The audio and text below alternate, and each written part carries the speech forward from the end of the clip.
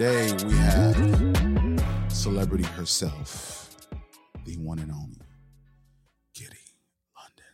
Kitty Lundan. Hey there. Wait, could we give your name? That's bad, isn't it? Like, Yeah. You don't want to disclose that? No, that's fine. So government name is Kenya Madison. Kenya, I couldn't remember. Yes, but there have been so many Kenyas, especially in. Wait. No, seriously. So Google Kenya on TV. There's quite a few Kenyas. So let me get this straight. So there's several Kenya Madisons, Kenya overall. Just Kenya, yeah. You decided I'm gonna just change to Kitty Lundan. Right. Then I have a name twin, like in Palm Beach County. Literally have a name twin in Palm Beach County. And I didn't know that until later. We were in a church event and someone said Kenya Madison and we both stood up and we're like, wait a minute, we're real Kenya Madison, please stand up. So that was interesting. And it's someone local like you know of? Like they're in Delray. Wow. That's right. pretty creepy. But Kitty Lundan actually came from a backstory of me being an entertainer. I have Yum Yum here on my tatted on. That was my first rap name. Wait a minute. So you were from Kenya Madison to Yum Yum. Well, I was born Kenya Madison. So right. And then you persona. converted to Yum Yum. Yes. I don't want to go to Yum Yum yet. I want to give that a little time because Yum Yum is going to be a very interesting story. Well, I already know. Yum Yum. Yum Yum. YUM. That was my rap name for many, many years. And when I matured and I realized how important branding was, I had to get a name from Yum Yum. Yeah, I had to get a name that one was a little more mature and also something that was good for branding because I was not only an MC, but I did other things. I wanted to do acting. I wanted to write. I wanted to create. And I'm like, yeah, you walking in a boardroom and your name's Yum Yum. Like, yeah, that's not. That really, wasn't gonna work. That's not really. I mean, and hey, maybe if I, was a stripper until I was 60. Well, okay, let's go. Bring it back but a little bit. I've never been a stripper, but if I had been, Yum Yum would have. Yum Yum would have been a great name. Would have been appropriate. Would have been a great name. Yes. So let's start from the beginning, Miss Kitty Lundan. Okay. Kenya Kitty Lundan.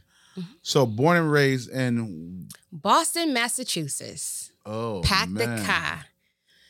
Celtics, Patriots, Beantown, 617.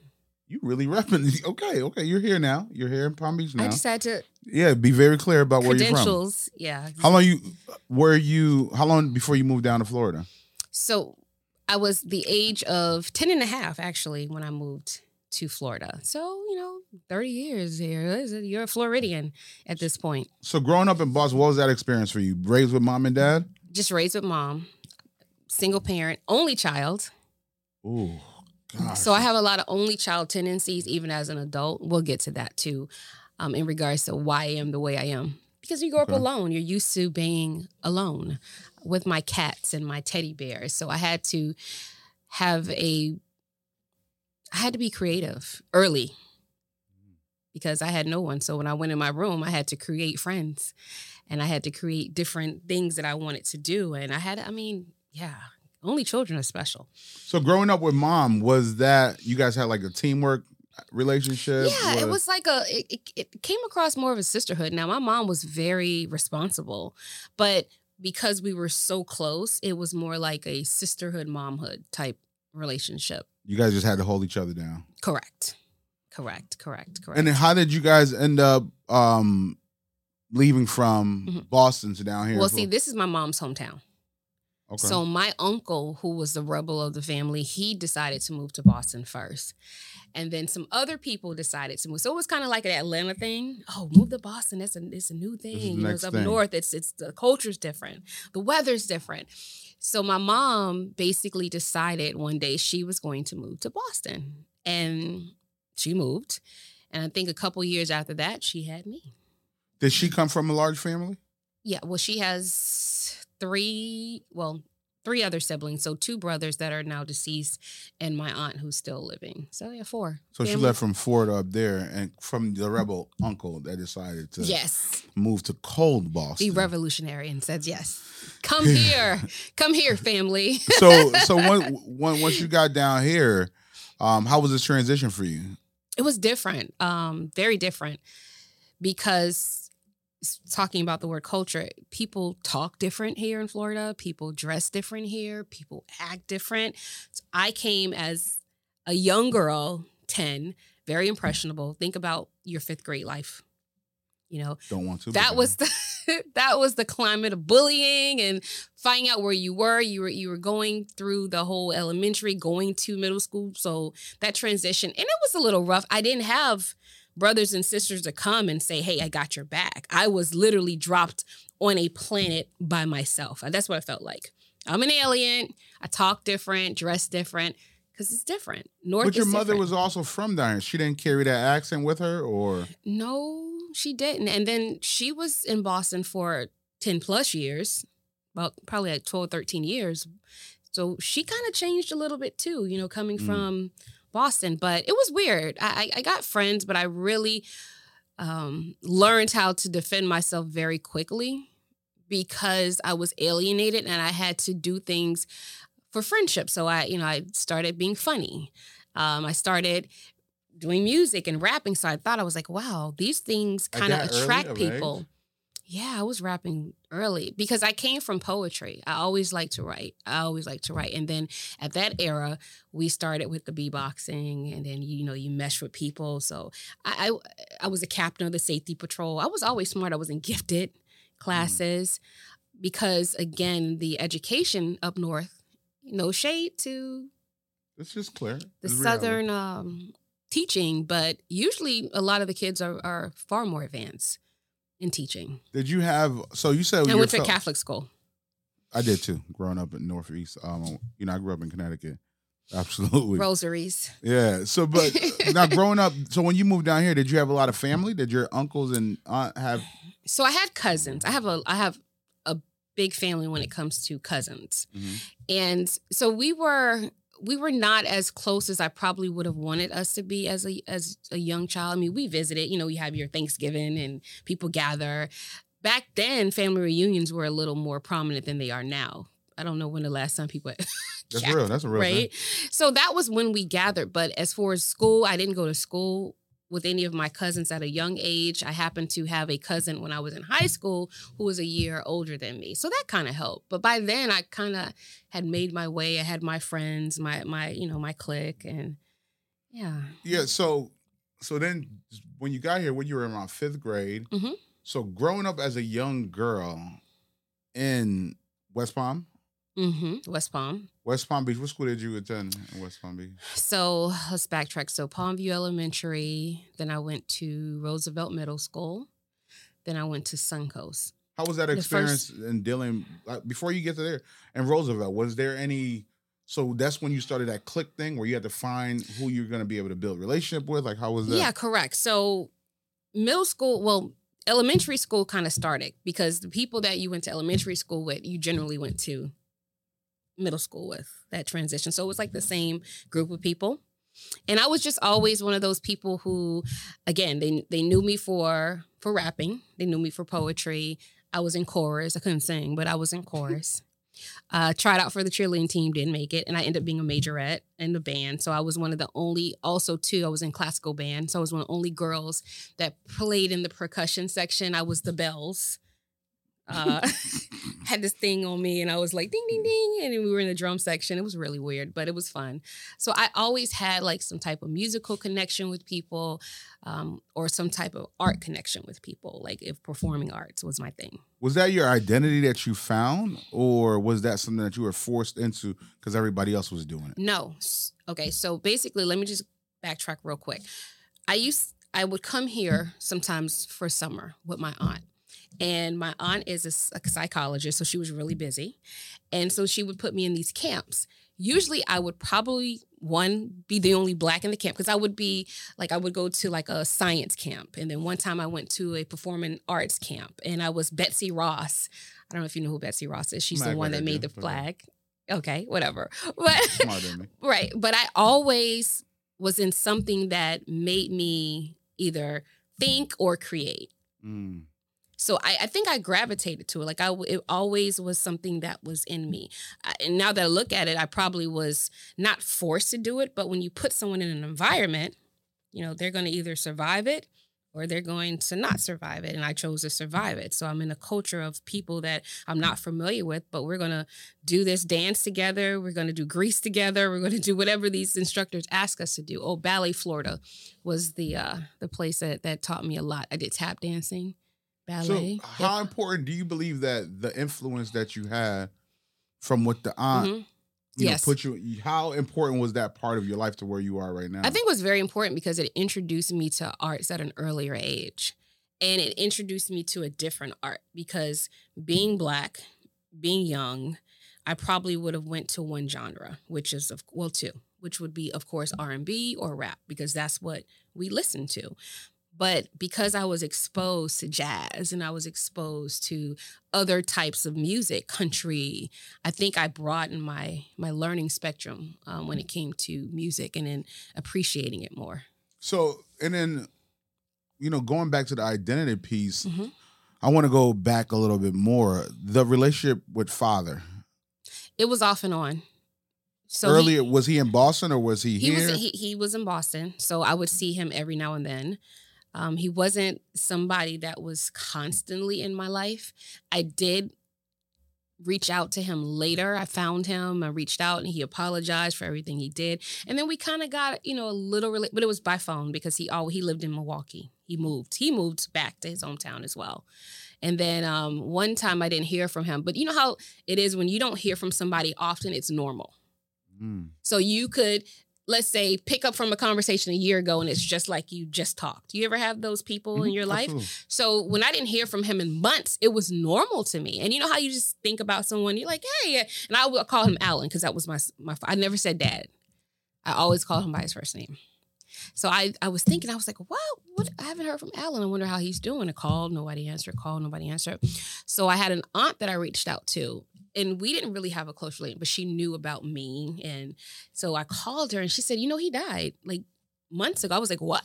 Like months ago? What? Wait. So before you get to even the death part, this is so interesting to me. So your relationship with your biological father was Alan. Yes. Is it because that's what your mom called him or correct. People in the community? No, it was correct because my mom called him Alan and also because it was almost symbolic to me to call him Alan and not dad. He never was a father figure to me, so it didn't really even feel natural. I knew he was my dad, but it never felt natural for me to call him dad. He wasn't around. Because he wasn't around. So it was like he was a visitor. And so I called, and you look at it now, you're like, well, I knew more than I thought I knew at that young age to call him Alan. Because people want to say dad. Oh, my dad, my father. But it's like the relationship that we had didn't allow me to call him dad. And it was okay. So wow, that's so when you called him Alan, he just accepted it? It was he responded. And he knew, like I said, as he got older and probably realized how bad of a father he was, he came to a realization to apologize to me and my mom for the abandonment. Did he have other children? So, yes. I was always told I had 4 brothers. I don't know where that came from, but I have supposedly 2 brothers outside of me. And I met one of my brothers on Facebook. My mom, that's a whole other story. My mom remembered his name and something said, go on Facebook, because everybody's on Facebook mostly. I mean, not everyone. I would say 80% of the population is probably on Facebook. And I saw the name, I Googled it, and I reached out. And he didn't respond. But if you go on Facebook and you do the inbox, you can see the little bubble head that... I call it the little bubble head that shows. So it's like, you read my message. You seen it. So I had to come back and say, Kenya, I had to call myself Kenya. I'm like, this man don't know you from a can of paint. There's a lot of crazies out here that hackers. How old were you at that time? This was like 5 years ago. Okay. Yeah, so I'm 40, and he didn't respond. So I had a picture of my dad and it said to my daughter.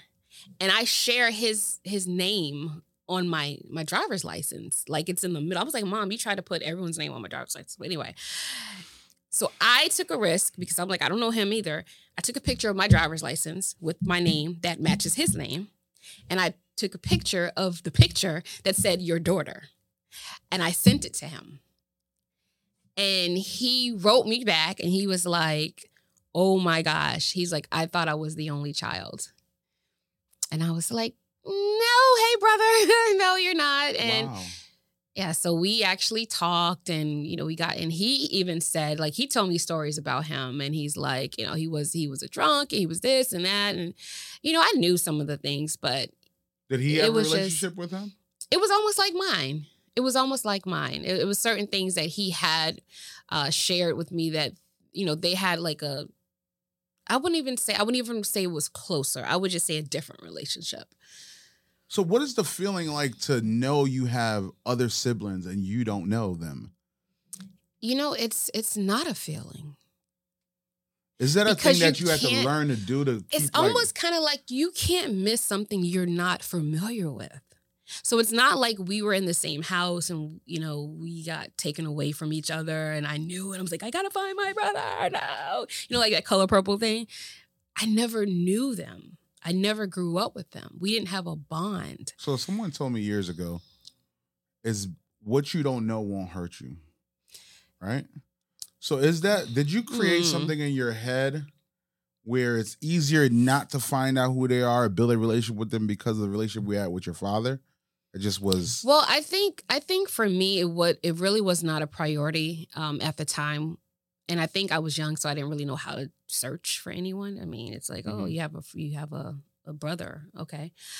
But I think it was because I did not have a connection that I didn't feel the need to be connected. If that makes sense. It's like, how do you miss something if you don't know how it feels? Again, going back to being an only child, that's all I knew.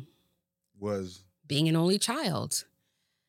So I get it where people who are adopted and they want to get to know their biological. And I think it's more so out of curiosity.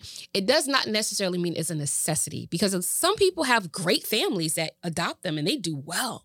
But there's always that missing piece. Like, I want to know how my mother looks. I want to know how my father looks. So I think as I got older, going back to the story, it kind of hit me like, I wonder how my brother looks. Is he still existing? Is he still alive? What does he look like? What does he like to eat? Does he look like me? Is there any connection now, or there is? I mean, it's little though. It's periodic. I mean, and I think that also comes from him. Him growing up as an only child. I think you both are protecting yourselves by. Yeah, but I would love a better relationship with him. But when we were off air, when I say people are people, I had to learn in life, and this is not just with my brother, this is not just with anyone, but you have to allow people to be people. And what you've done as far as if I've opened up or did the olive branch or I said, and that person doesn't come this way, you can't make them. And you have to be okay with it. Because if not, you'll end up hurting yourself.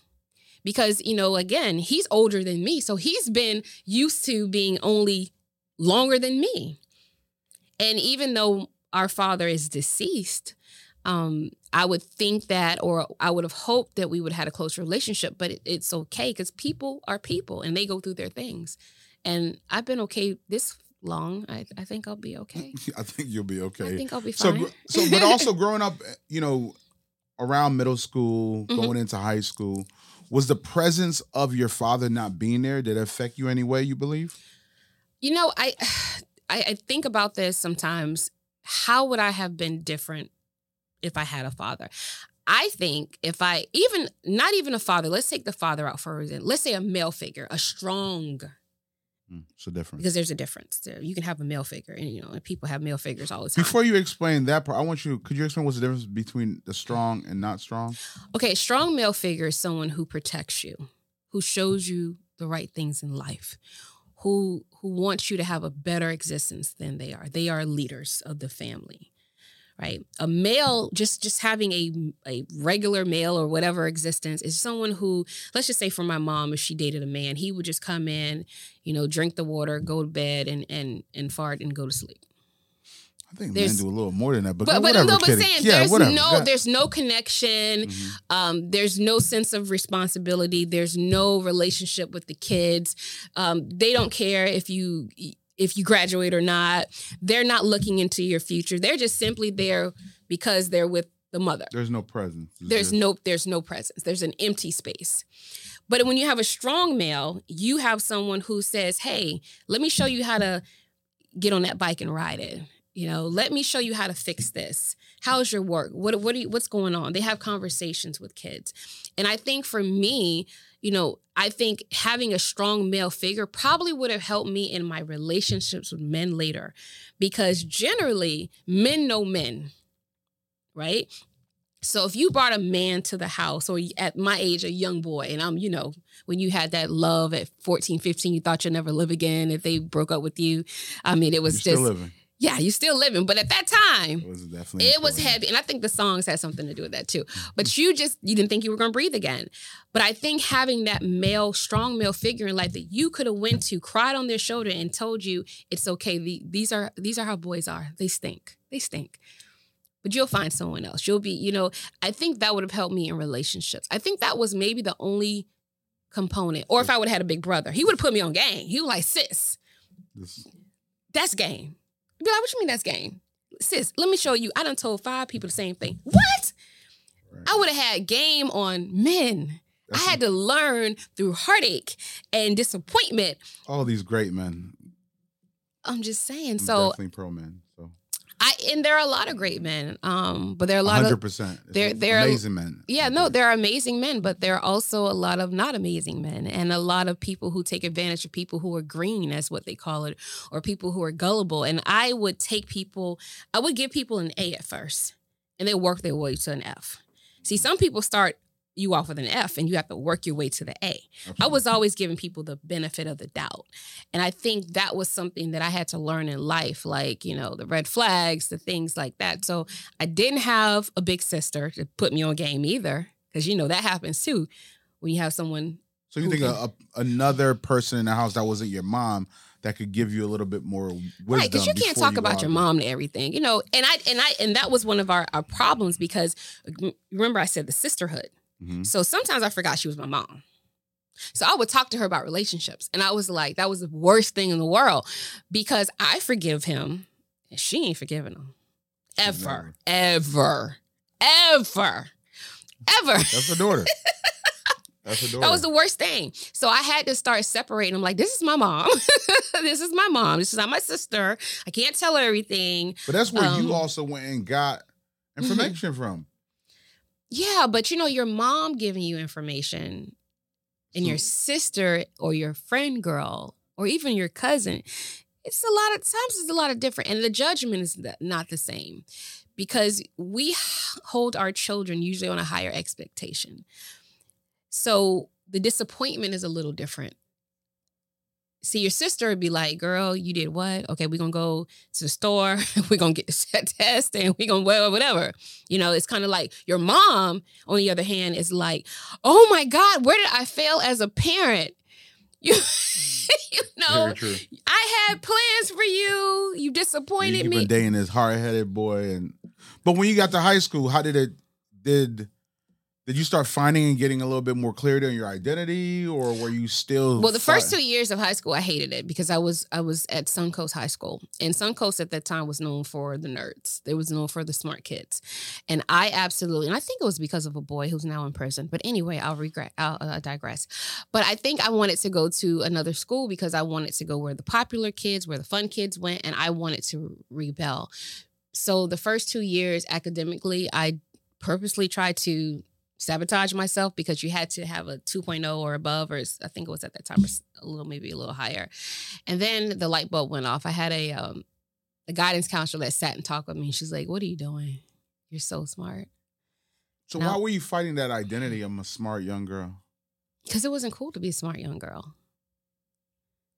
It wasn't cool to be a nerd. It wasn't cool to want things in life. I think I started gravitating to the thugs and the street hustlers, and it was a lifestyle that kind of, I don't know, something about a thug was I don't know, attracted me. It was the bad boy thing that couldn't be tamed. And I think I got attracted to that. I think because I was so structured and so sheltered that something new attracted me. And it was the wrong thing. Now that I see it, I understand, like, girl, if I could have went, a couple of people would have been missing out of the couple people. But then I think about it, well, if they were missing, would I still be who I am? Because they were also part of my puzzle. Very true. Right? What was it about that identity of that thug, the guy what made him attractive to you? Or what were you attractive to? I think just because to me at that time, bad boys were just, it was a sex appeal. I mean, even though I was young, it was just something about the image of how they talked, how they walked. They were flashy. Now I think about it and just being transparent, I'm like, I'm thankful that I wasn't loose with it, because I know people who died of AIDS back then. And it's like being with these drug dealers, they have the cars and the rims and the jewelry, but a lot of people got sick back then. And I was like, thankfully I wasn't to the point where I was just trying to give it up, but I did have an attraction for people who lived that lifestyle at one time. And I don't really know where it's from. I don't know whether because they were mature, they were like bosses and I was missing my dad and, a lot of that. So I tell even younger people now, I'm like, the nerds are actually the cool ones now. You think the drug boys, but when you flash back and when you fast forward 10 years, that same boy that you call a nerd may be a CEO right now at a business, right?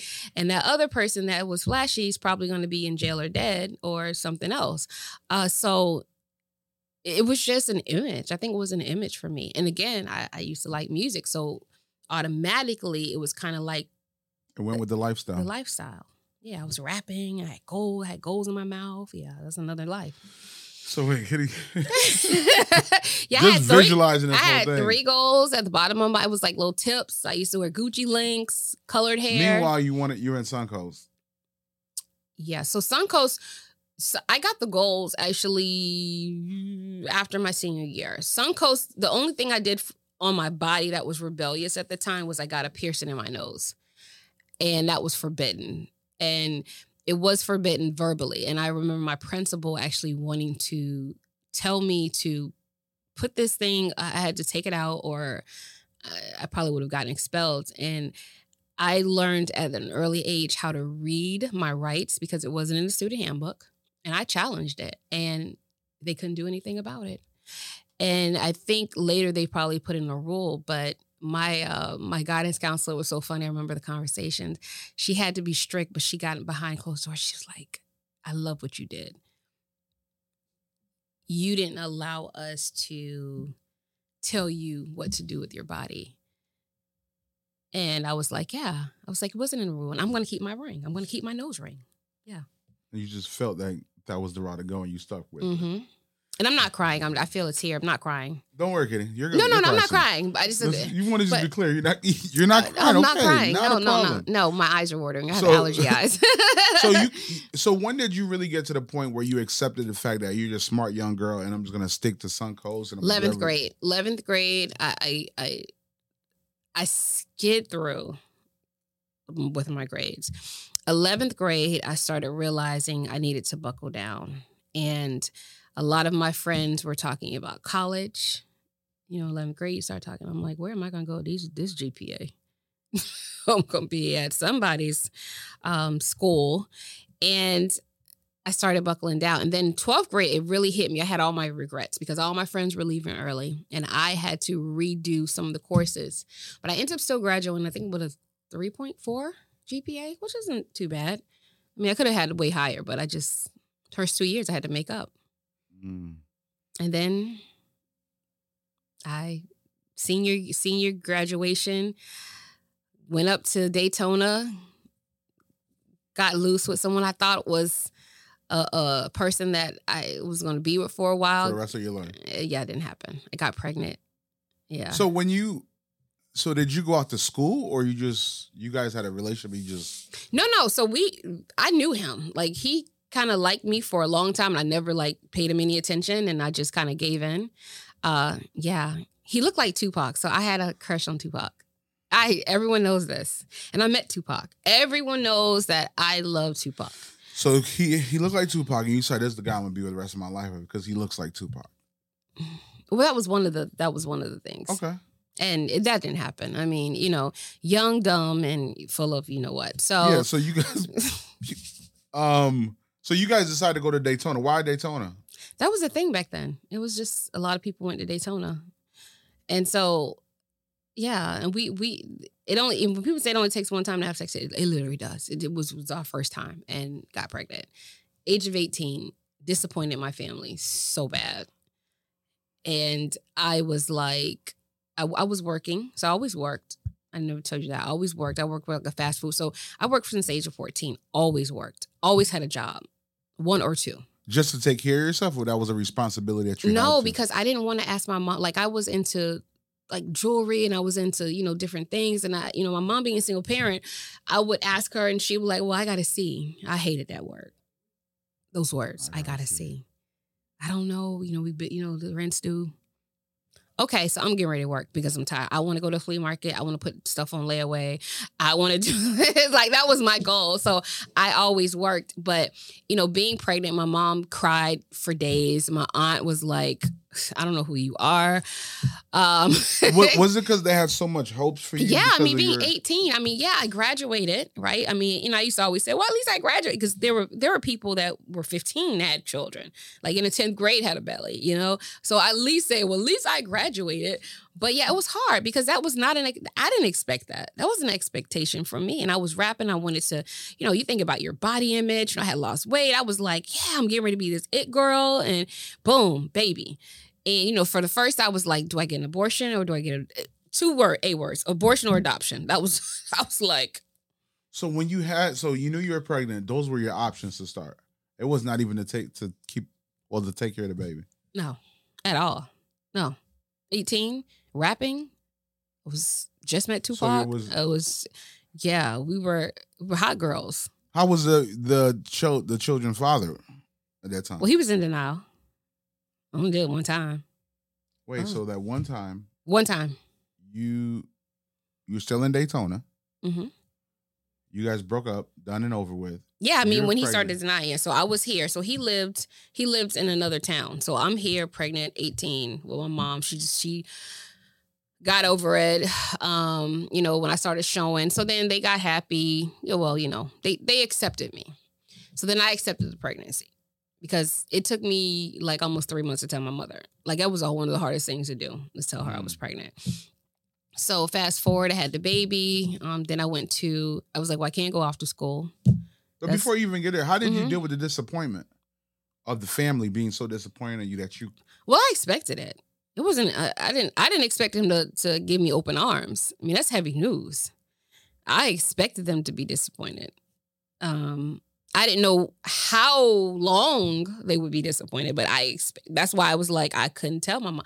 Like, people at my job knew that I was pregnant. My mom didn't. I was like, I can't tell her. Okay. She's like, well, you might not can tell her, but that's going to tell them soon because you're getting bigger. How was that conversation? I think I probably purposely not remember that. It was hard. It was, I think I just came out with it, and she cried. Was it just screaming. With her, or was it was just with her first? And now she has to share the story with everybody. And then I tell my aunt that I was pregnant. Which one was harder, your aunt or your mom? Oh, they were both equally as hard, because my aunt was more of the structured scholar, the one who wanted me to go to Howard University. She had my whole map out for me. Thought I should do this and thought I should do that. And I laugh at that to this day, because even my aunt apologized to me now and says, you know what, I'm sorry for putting so much pressure on you, for telling you what I wanted you to do. You had to find your own way. And they've always known this. I've always been the rebellious person. And it wasn't intentional. It's because I can't be something that you want me to be. I have to be something that I am. And I think that was part of it. But my son, Chad, is one of my best inventions. Love him to death. I have another son. I got pregnant at 26. Almost same situation. Like, didn't end up with the father. And again, we're going back to that game. That game that I needed. That game. And, having 2 kids out of wedlock, I was like, that's it. I'm locking this thing down. I'm not doing this anymore. I can't do it anymore. So before, I want to go back. So when you got it firstborn, now you have a child. How was life for you now? How was, because you also are, you're an artist. Right.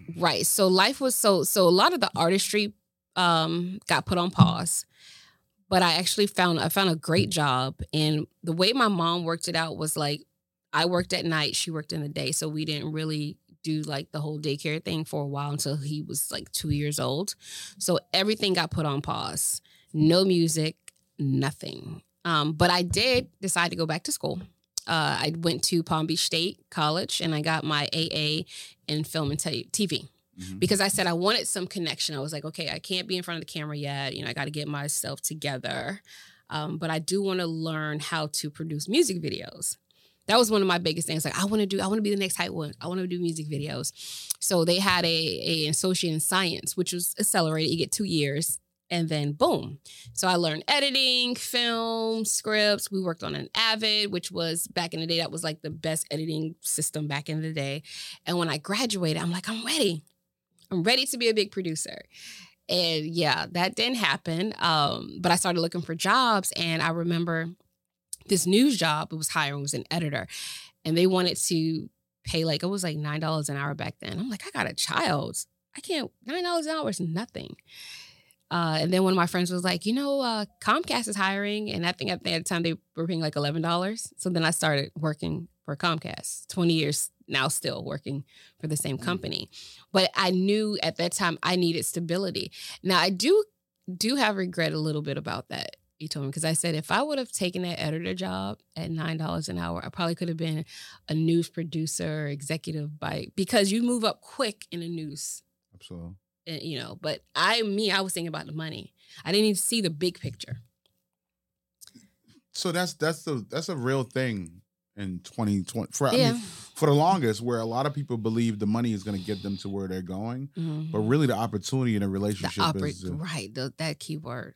But did you always have a vision to be in production, or was it what you were exposed to watching Hype William and all these different people that made you say film is going to be it? No, so I knew from early on that I was a creative person, that I needed to be into an industry where I was a creative person, whether it's through music, whether it was through film, whether it was through TV, radio. That was always something that I wanted to do.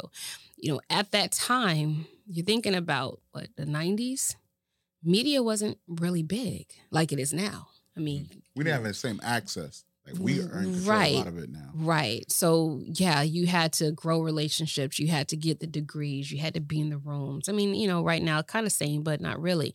So it was more structured back then. Being just like with music, now you can put your own music out. Before, you had to send a demo, and hopefully, people got it. And I did get signed it was a record company called EKG in Miami. I was one of the first female MCs there, and unfortunately, the business wasn't ran properly and it got shut down. So that was like a disappointment number 55, right, in life, because I just knew I was going to be the next big rapper. And I realized early that being a young woman in that industry, there were certain things that you had to do. And you could not just be talented. That was not, no. And people will say, oh, but usually it's male dominated. And, no shade to men, but usually I'm here for that. Don't worry. Usually men who have power, right, want things. Because in their eyes, there are a lot of talented women. What makes you different? What are you willing to do different than she is? Because talent back then wasn't scarce. I mean, just think about if you want a good singer. How many church choirs can you walk in and find a good singer, right? Absolutely. So what are you willing to do? And I had to realize, I said, are you willing to sell your soul to get sold? And I was not. I had a child, and I didn't want to leave him, with my mom, because I felt a sense of responsibility, even though my mom was she was my co-parent. She co-raised my kids because I never left my mom. I always stayed with her. And I didn't want to be that mother who my children didn't know. I didn't want to be that mother who my children called Kenya. Right? Because going back to the father. So I put a lot on hold for my children, so they would always see me in the morning. Even to this day, people's like, you have kids. I'm like, I see my children every day. You don't see them on Facebook because it's not your business. But my kids see me every day.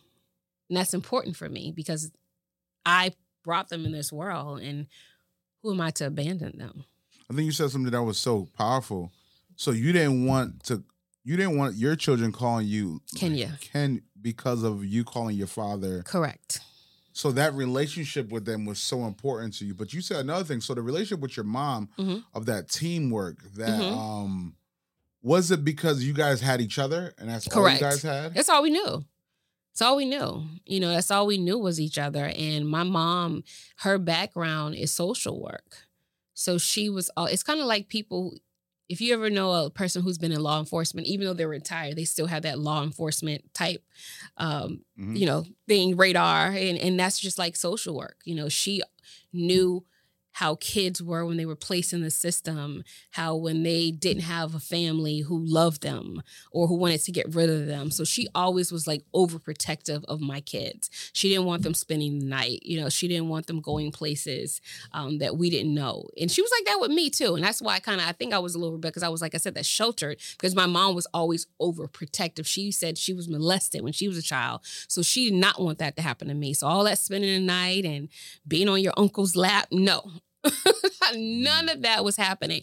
So that went over to me. So then I became a sheltered parent. So I'm like, listen, you're not gonna go over here. No. So that's how our unit was.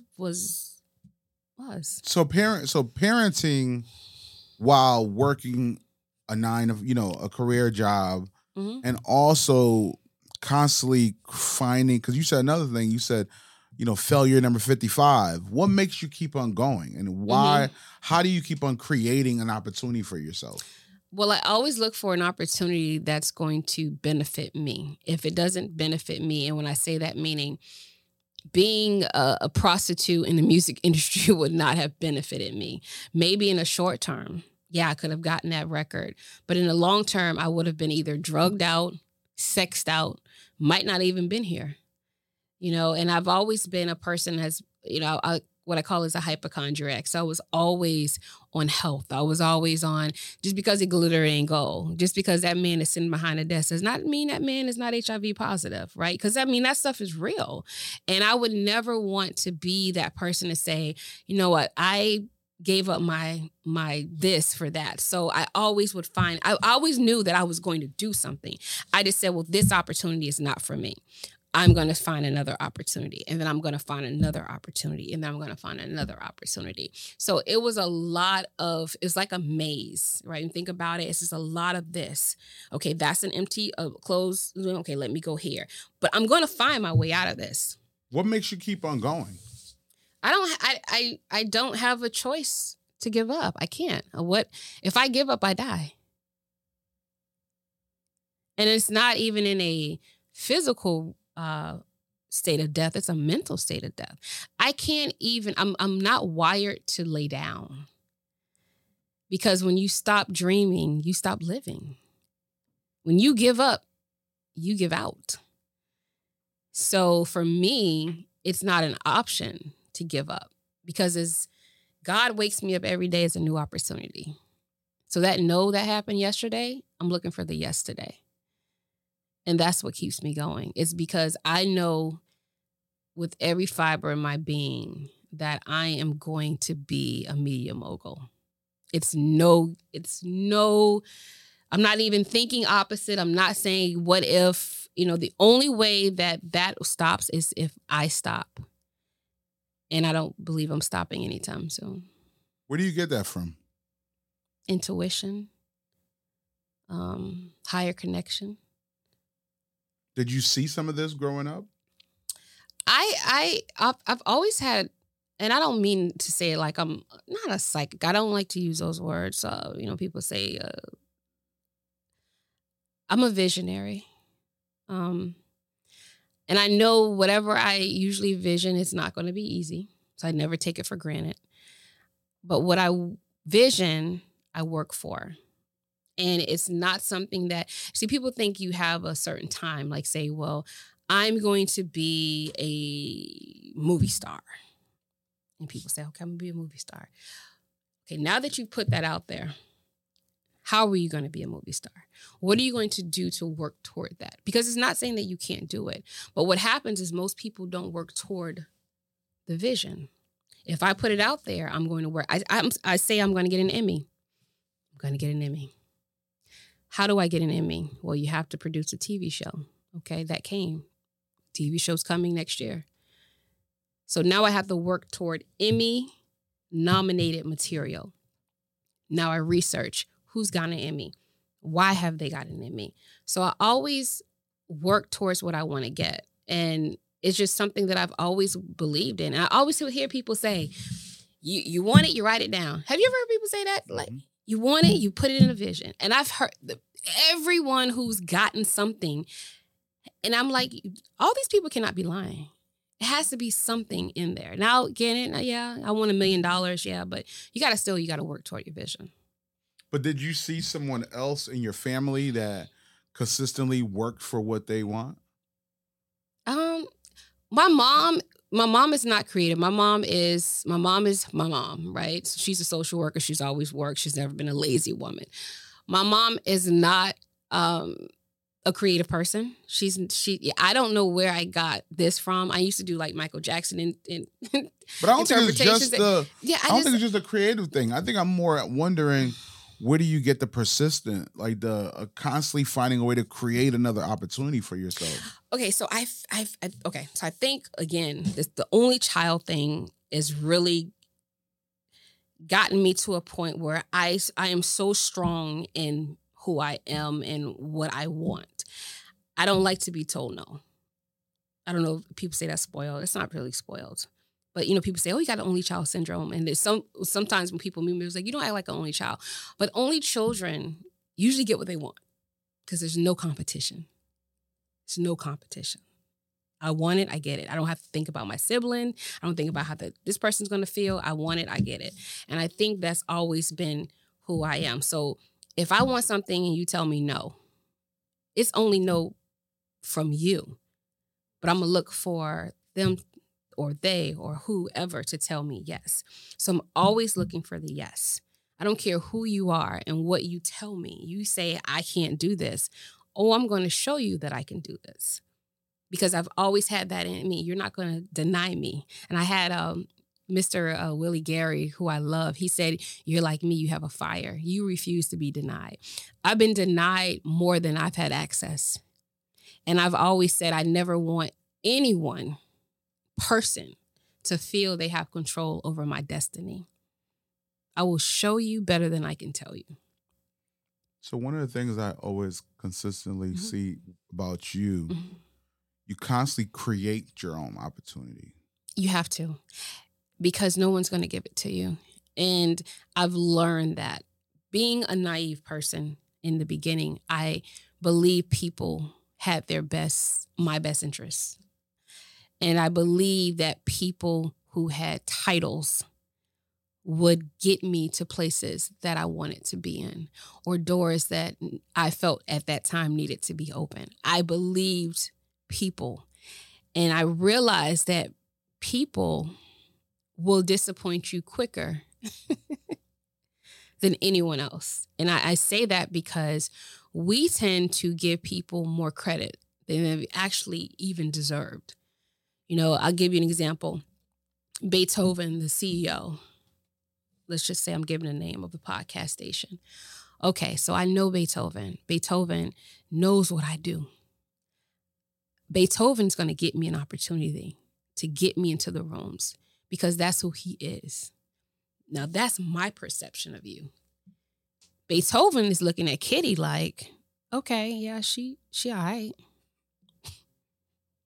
I don't know why I'm being used as an example, but keep going. But I'm just giving an example so the people can follow. Your perception of me is Kitty, all right. I know a lot of people that interview. She's not special. Whatever. But you see how we have different expectations or perceptions, and that's what I think I had to learn not to do anymore. Just because you are a person on a network and I know you, or you're a person in the radio and I know you, I automatically think you're going to help me. Because I'm not asking for a handout. I'm just asking for an opportunity. And that's the difference. See, a lot of people don't understand the difference. Opportunity and a handout. A handout is when I've done nothing. And you just said, I'm going to give you this job because I know you. An opportunity is, for me, is saying, guess what? I see you. Right? I see what you're doing. I can't promise you that it's going to be the outcome that you want it to be. But I'm going to give you access to this room and I'm going to let you do what you do. And that's all I've ever wanted from people. I didn't want a handout. I love to work. I want the opportunity. So when I realize that the opportunity is not there, I create my own opportunity. So if you tell me I have no space for you on my show, okay. A week later, I create my own show. Because then I have control over my ship. Because I let you be the captain of my ship, giving you the control. I mean, you can shut it down at any time. So when you shut it down, you shut down my dreams. I can't allow that to happen. And I'm not doing a godlike presence. I'm not all that. But I understand the power I have. And when I give you my power, I lose my power. I can't give you my power. So I have to create all my own lanes. And I stay in them. You talking your talk, Kitty. Keep going. Sorry, I got excited. I'm just saying, and we can't get upset with people because they don't move when we want them to move, because it may not be in the cards. Sometimes I believe a lot of my no's were purposefully, because if I would have gotten yeses from a lot of people, I wouldn't have been able to create my own thing. And that's what happened with my show. Because I wanted to interview people, and I started on radio, and I had a radio gig for about 2 years, and I brought the ideal, and we did it for a couple of weeks, and the radio shut down on me. And Beethoven, I had to realize, I said, wow, what do I do now? I've gotten people hyped up, but I was on someone else's platform. So I said, what happens now? And I remember calling one of my people, my interviewers, Adrienne, shout out to her. I said, I'm not on radio anymore. I said, but I still want to conduct the interview. If you allow me to come to your home, we can do it. And she said, come on over. And that was the story. That was one of the biggest things for me, because that opened up the people of power and the way I had it structured. And I said to myself, I will never allow someone else again to control my dreams, because we allow people to have too much control over what God is saying. It's not for them, it's for you. I gave you the vision. Why are you allowing them to carry the vision I gave you? They're going to drop it. They're not going to do the things that I gave you. So now this is why, and it's not coming from a space that Kitty has to control everything. Kitty doesn't want anyone to work with her. Kitty is a loner. And it's not because I don't want to work with people. It's not because I don't want a team. But I know right now I'm in the molding stage of who I am as a media mogul. And I have to make sure that everything that I do is careful and is intentional. Because I've given so much to people who have just taken it away and said, you know what? They had no skin in the game. And when you have no skin in the game, you don't fight for it. You don't care about it. So I said the same energy that I'm putting into others, I'm going to put in myself. And I made that decision a little bit before the pandemic, Beethoven, to move in a way that I knew would accelerate my growth. Because being that only child, I felt like I needed people, man. I was like, I need people. I need to bring everybody with me. And then I realized I'm the only one putting in any work. I'm giving people opportunities and I'm, comfortable with being behind the scenes, but they're not hungry like I am. So now I've learned to say, you know what? When I do get this dream team, the people have to be either as hungry or hungrier than I am. I can't be the hungriest one on the team. Facts. Because you'll be going to get the food, kill the food. clean the food, cook it, and yeah, that's. If I'm the hungriest one on the team, I've set myself up for failure. 100%. But then with the media mogul, I'm gonna own that with, like, I love that for you. This journey of becoming a media mogul, you now have created another show that you're producing right now. What's the name of the show? It's What's Poppin' PBC. What is What's Poppin' PBC? So What's Poppin' PBC is really based off of, think about tourism. So, for example, if you lived in California and you thought about coming to Palm Beach County, of all places, where would you go? What are the places that you need to see? Who would you need to see? So I think it was important. You know, this is also sponsored by the Film Commission, but it was one of the things that what makes people in Palm Beach County special. And thing for me is, I think becoming a journalist. I didn't say this, but I do have a degree in also mass communications and journalism. Got that late in life, but shout out to the older people who get degrees. And I am 3 classes away from my master's. Nice. You did it. I'm doing it. So we'll celebrate in May on the master's. But there was something that I wanted to do where I don't want to just showcase a business. Like, yeah, what about the owner? What did the owner put into this business? Because I think that makes a difference. I mean, you probably don't know this, but you turned me on to grip bowls. Don't say that, because a lot of people think I didn't do that. Oh my gosh. Keep going. I'm messing with it. I don't care. No, but I'm just saying, like, you turned me on to grip bowls. So, when I go to places, I always want to know the backstory. I don't know if that's nosy, but I always want to know the backstory behind people. So for me, you're a creator. What's Poppin' PBC is going to also tell the stories of the business owners of the restaurants. Seeing our parks and recreations, seeing some of the events that we have here in Palm Beach County that I do know that need to be highlighted. One in particular that I'm looking forward to is the Black Lux picnic event that's happening in February, and we will be out there doing some correspondence. Yes. Event. Yeah. Because that type of event, and like, I was so disappointed with media last year because I reached out to some media stations where I was like, you need to be here. You need to be here. And I think they got maybe 1. But see, this year's going to be different. And that's the thing why I know that me and you and things that we do are needed here, because we need to showcase the middle section. I call it the middle section, right? Because when you're higher on the totem pole, you get highlighted. When you're lower on the totem pole, you get highlighted because you're getting exposed. But when it's the midsection, you don't get, it's like you don't fit in any, It's not enough visibility in that space. It's not, right. It's not low enough to get highlighted, and it's not high enough to get highlighted. Right.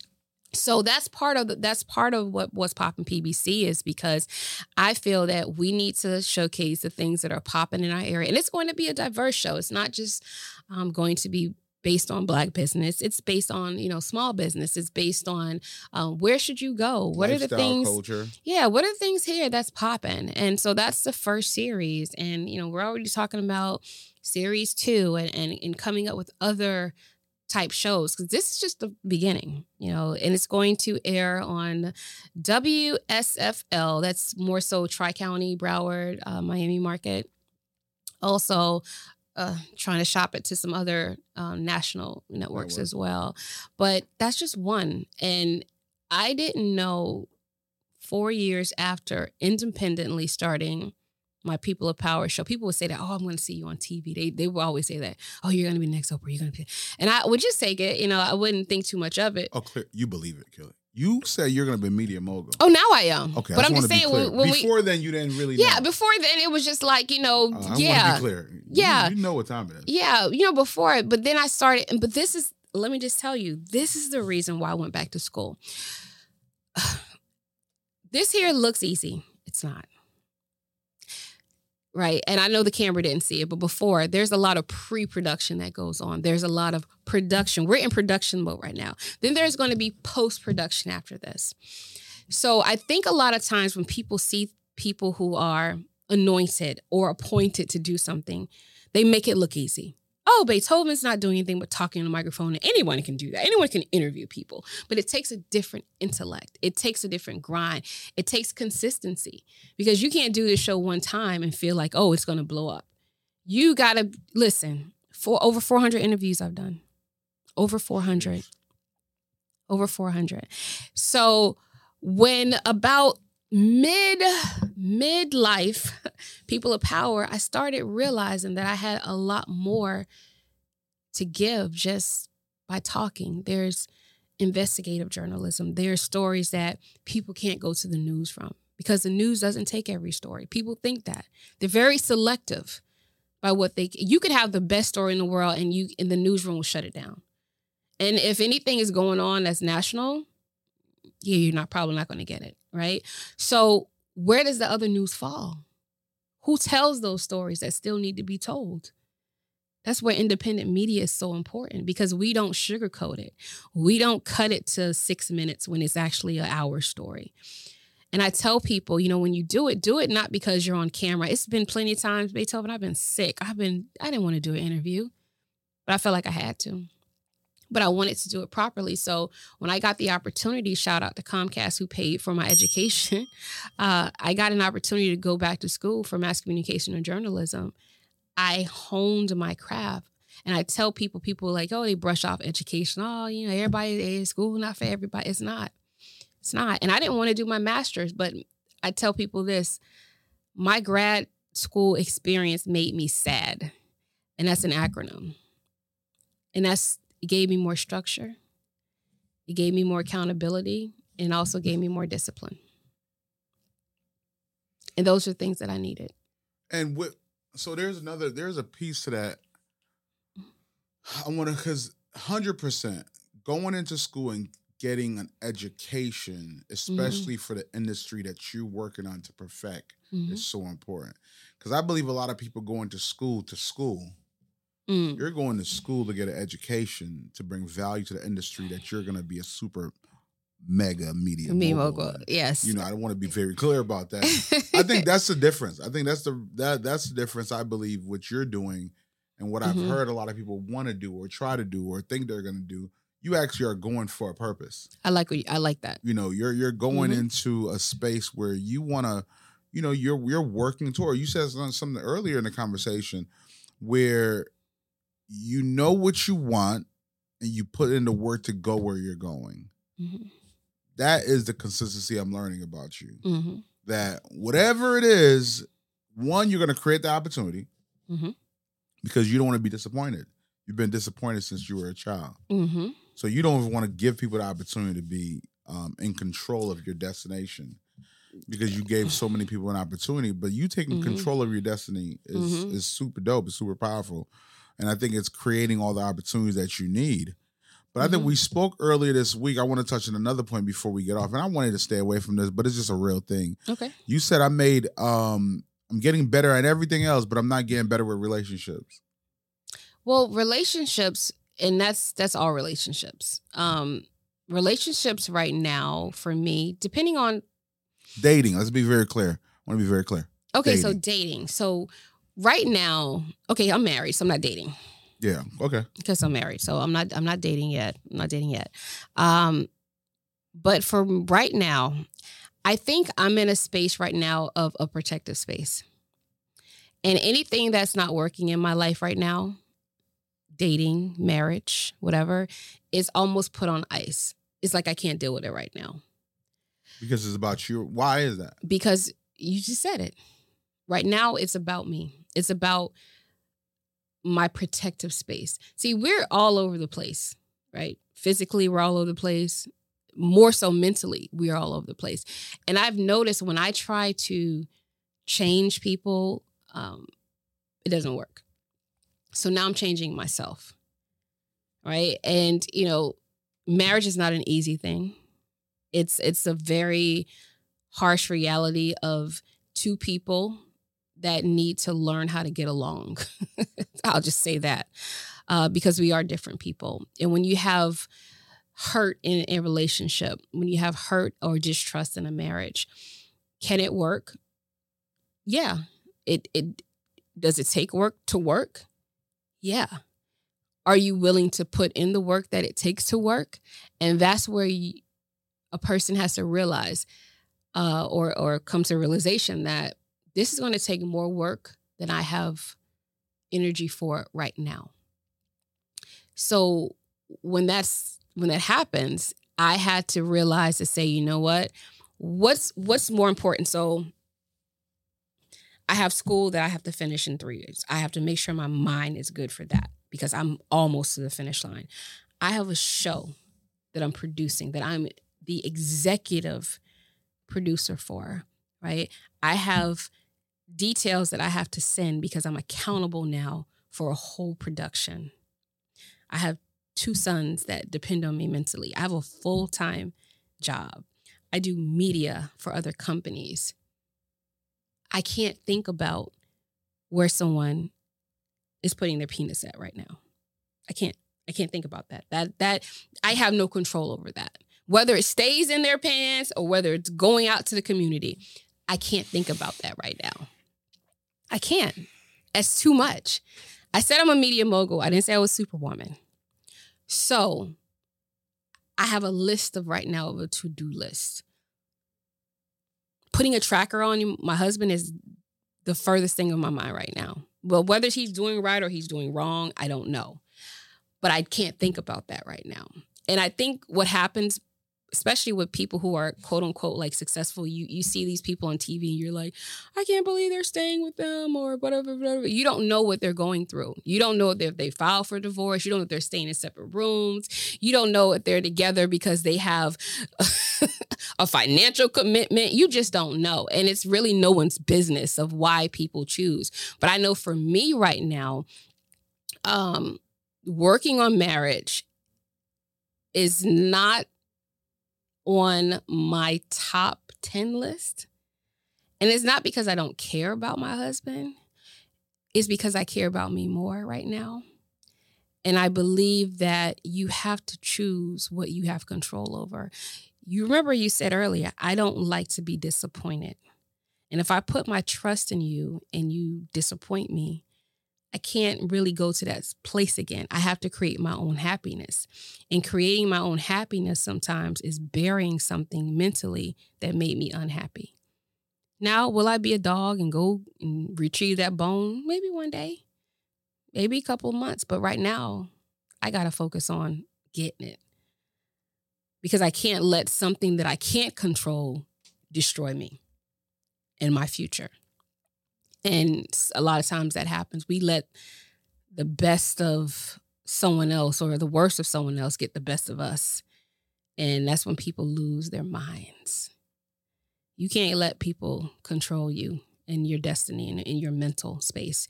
You have to dismiss people and they can be in the same bed with you. And it's not anything that, I don't know. I can't for people who've never been there, it's hard for me to explain it. And I don't know if you've ever had that situation where you have disconnected someone who is still connected to you. I've killed a lot of people in my mind. And you're still living. If not, you will die. And it's one of those, it's either me or you. It's either me. Either I'm going to fight you every day and try to control what you're doing, who you're doing it with, what you're saying. Okay, which is not good on your stress. So you end up in the hospital. So if I end up in the hospital stressed out over something that I had no control over anyway, I am no good to anyone. I am no good to my production team. I am no good to my kids. I am no good for my mother. I'm no good for anyone. So I had to choose. So let me tell you the funniest thing I can tell you right now while we're wrapping up. Mm-hmm. So imagine me driving down this road, right? And then there's like a deer or somebody coming towards me, right? Mm-hmm. So when I asked that question, I was driving down this road and I hit reverse so fast in my head, like, well, let me get out of here because Kitty's about to go in. You literally went in about this relationship that put everything on perspective. Mm-hmm. And I will never talk to you about that side again because I got the clarity of where you are. Yeah. You choose you. I was talking, I was like, reverse. Let me get out of here. But it's a real thing. It's no, and again, I'm transparent as I possibly can be. You are, but I just don't put the inner. Like I've learned so much. Like if you probably would ask me that maybe some months ago, I probably would have had so many choice words on how this person, da, da, da. But then when I realized like where I'm going, I have no room for that. And things you have no room for do two things. They either fall off. It's like a ship, rocket ship. Things fall off, or they get with the program. But right now, I can't even focus on that. I'm super impressed by your mindset that that you carry. It makes complete sense to me now of how you get in the positions that you're in. Mm-hmm. You create them yourself. You trust yourself, mm-hmm. and you're willing to put the work in for yourself. But you have a great sense of who you are, and that separates a lot of people from becoming a good media person or a media mogul. And I believe you're in your route of becoming this media mogul person you are, because I don't believe you're going to stop until you get there. That's correct. Your consistency that I've listened to this conversation from childhood to first child to entertainment, and you had so many other success within entertainment that we probably didn't cover. But I think your story is so impactful because of your consistency and your impact and your trust in yourself, and you put in the work, man. I always will commend and love and respect anybody that's gonna put in the work. And I could never deny you of being part of Hustler's Testimony, because you're someone that put in the work. Like, you show up, and I've seen you on buses. I've seen you. Well, listen, I got another one coming out, but another bus. And I tell people all the time, it's not even about people think about the entrepreneur. Like, I'm busting in the corporate arena as well. I'm a lead for the state of Florida. For the DEI Council for Comcast, Black Employee Network. Yeah, and it's not about entrepreneurship. Right. And I'm just saying, so it's a lot. Like, I got a lot on my plate. That's why I don't have... you carry it well. I think that's the point that I'm making. Is like, as the term hustler testimony is somebody that get up and create and fight and go hard every day for themselves and their family and everything they're doing. And your testimony, you didn't have it easy. Right. You deal with so many things, but you're constantly moving forward. And I don't think you're accepting the things that probably caused you to kind of look back or get adjusted. You haven't accepted anything, and you only accept that you're going to be this media mogul. And I just want to give you your flowers now before you become too big to come by the show. And I will never be too big. See, listen, unlike me, and this is no shade to anyone, but I've had a couple people on my show personally, and I gotta interview you too, because I've been saying this for a while. But anyway, super nervous. But listen, I always would say, don't get too big for an interview, and a couple people, like, they've gotten big and they act like they don't know me anymore. But I don't believe in that. I believe in great karma, and I believe if I sat down with you today, I can sit down with you next year this time and talk about more of my amazing story. Absolutely. And we'll do that also. Right. Amazing story. But I love what you do. I love your grind. You are phenomenal. Your team is phenomenal, because I know you have a team of people. 100%. It's not me. I can't take the credit. Yeah, but you can. I mean, you're the captain. And I just love what you do, and I wish you much success. And whatever I can do, Beethoven. This is on record. This is no cap, no nothing, right? No cap. Because I know people, they just say stuff. They don't mean it. They just talk. A lot of people do that. Big facts. I try to be a woman of my word. You saw I was here on time. I'm proud, and that's very difficult for you. I'm joking. No, I'm actually usually I No, but you did show up on time. You definitely were 6 minutes earlier than 10. Yeah, I mean, because I just found out about this 48 hours ago. Yeah, because we talked about it, and it was long story. So I adjusted my schedule for Beethoven. Stop it! I had to get my team to I was supposed to be on Good Morning America today, and here we go. 48 hours. Beethoven told me he forgot to put me on the book, so. I thought I did, and my team called me and said, "What are we doing on?" And I was like, "Oh, I didn't tell you guys or tell her." It was all complete in my head, but we're here now. No, Kitty, it's been a great experience. I love learning more about who you are. I appreciate your authenticity. Thank you. I can't wait for Good Morning America when you talk about your Emmy of being a media mogul. So anything else you want to add? You want how to connect with you or what to look forward to on your next show and your other show? Anything you need to so January we start filming. So January to March of January is really it's like here in 5 weeks. I'm like, good gosh, it's going by fast. So we start recording. So you'll see me around these Palm Beach streets, getting some great interviews and great footage. And then we air the first Sunday in April. We air. So we're going to air for 13 weeks. It's going to be 6 episodes. And I'm already now looking for additional shows. So my goal, and I say this very firmly, my goal is by 2024 to have 3 shows on television. Oh. And as long as God gives me breath and a sane mind, and this is why I can't think on things that can't concern me too much, it will happen. And I don't want to just be the face of every show. The first show I had to be the face of because I had to make sure that it went well and I can depend on me. The second and third show definitely will have different cast and different people that I want to have in front. I don't know who they are yet, but I know that they're going to be other people because I don't always want to be in front. I like to be behind the scenes, right? But sometimes you got to do what you got to do. So, hey, I had to put on my host face and get this thing popping. No pun intended. What's popping? Yeah, so I'm excited. I'm excited about Palm Beach, and I'm excited about you and all the things that you're doing. I know you got some other stuff happening. And to follow me, just Kitty Lundan. I keep it simple, KITTYLUNDAN, and that's on all social media handles. I don't do all that crazy stuff. On Twitter, I'm Twitty the Kitty. I'm really not on there as much as I need to be, but hopefully I'll get better in 2023. Yes. But it's been a pleasure.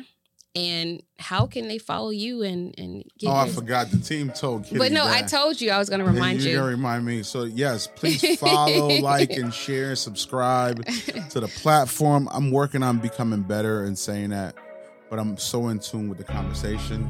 And I'm a terrible media mogul. God bless. Good night. Kitty Lundan.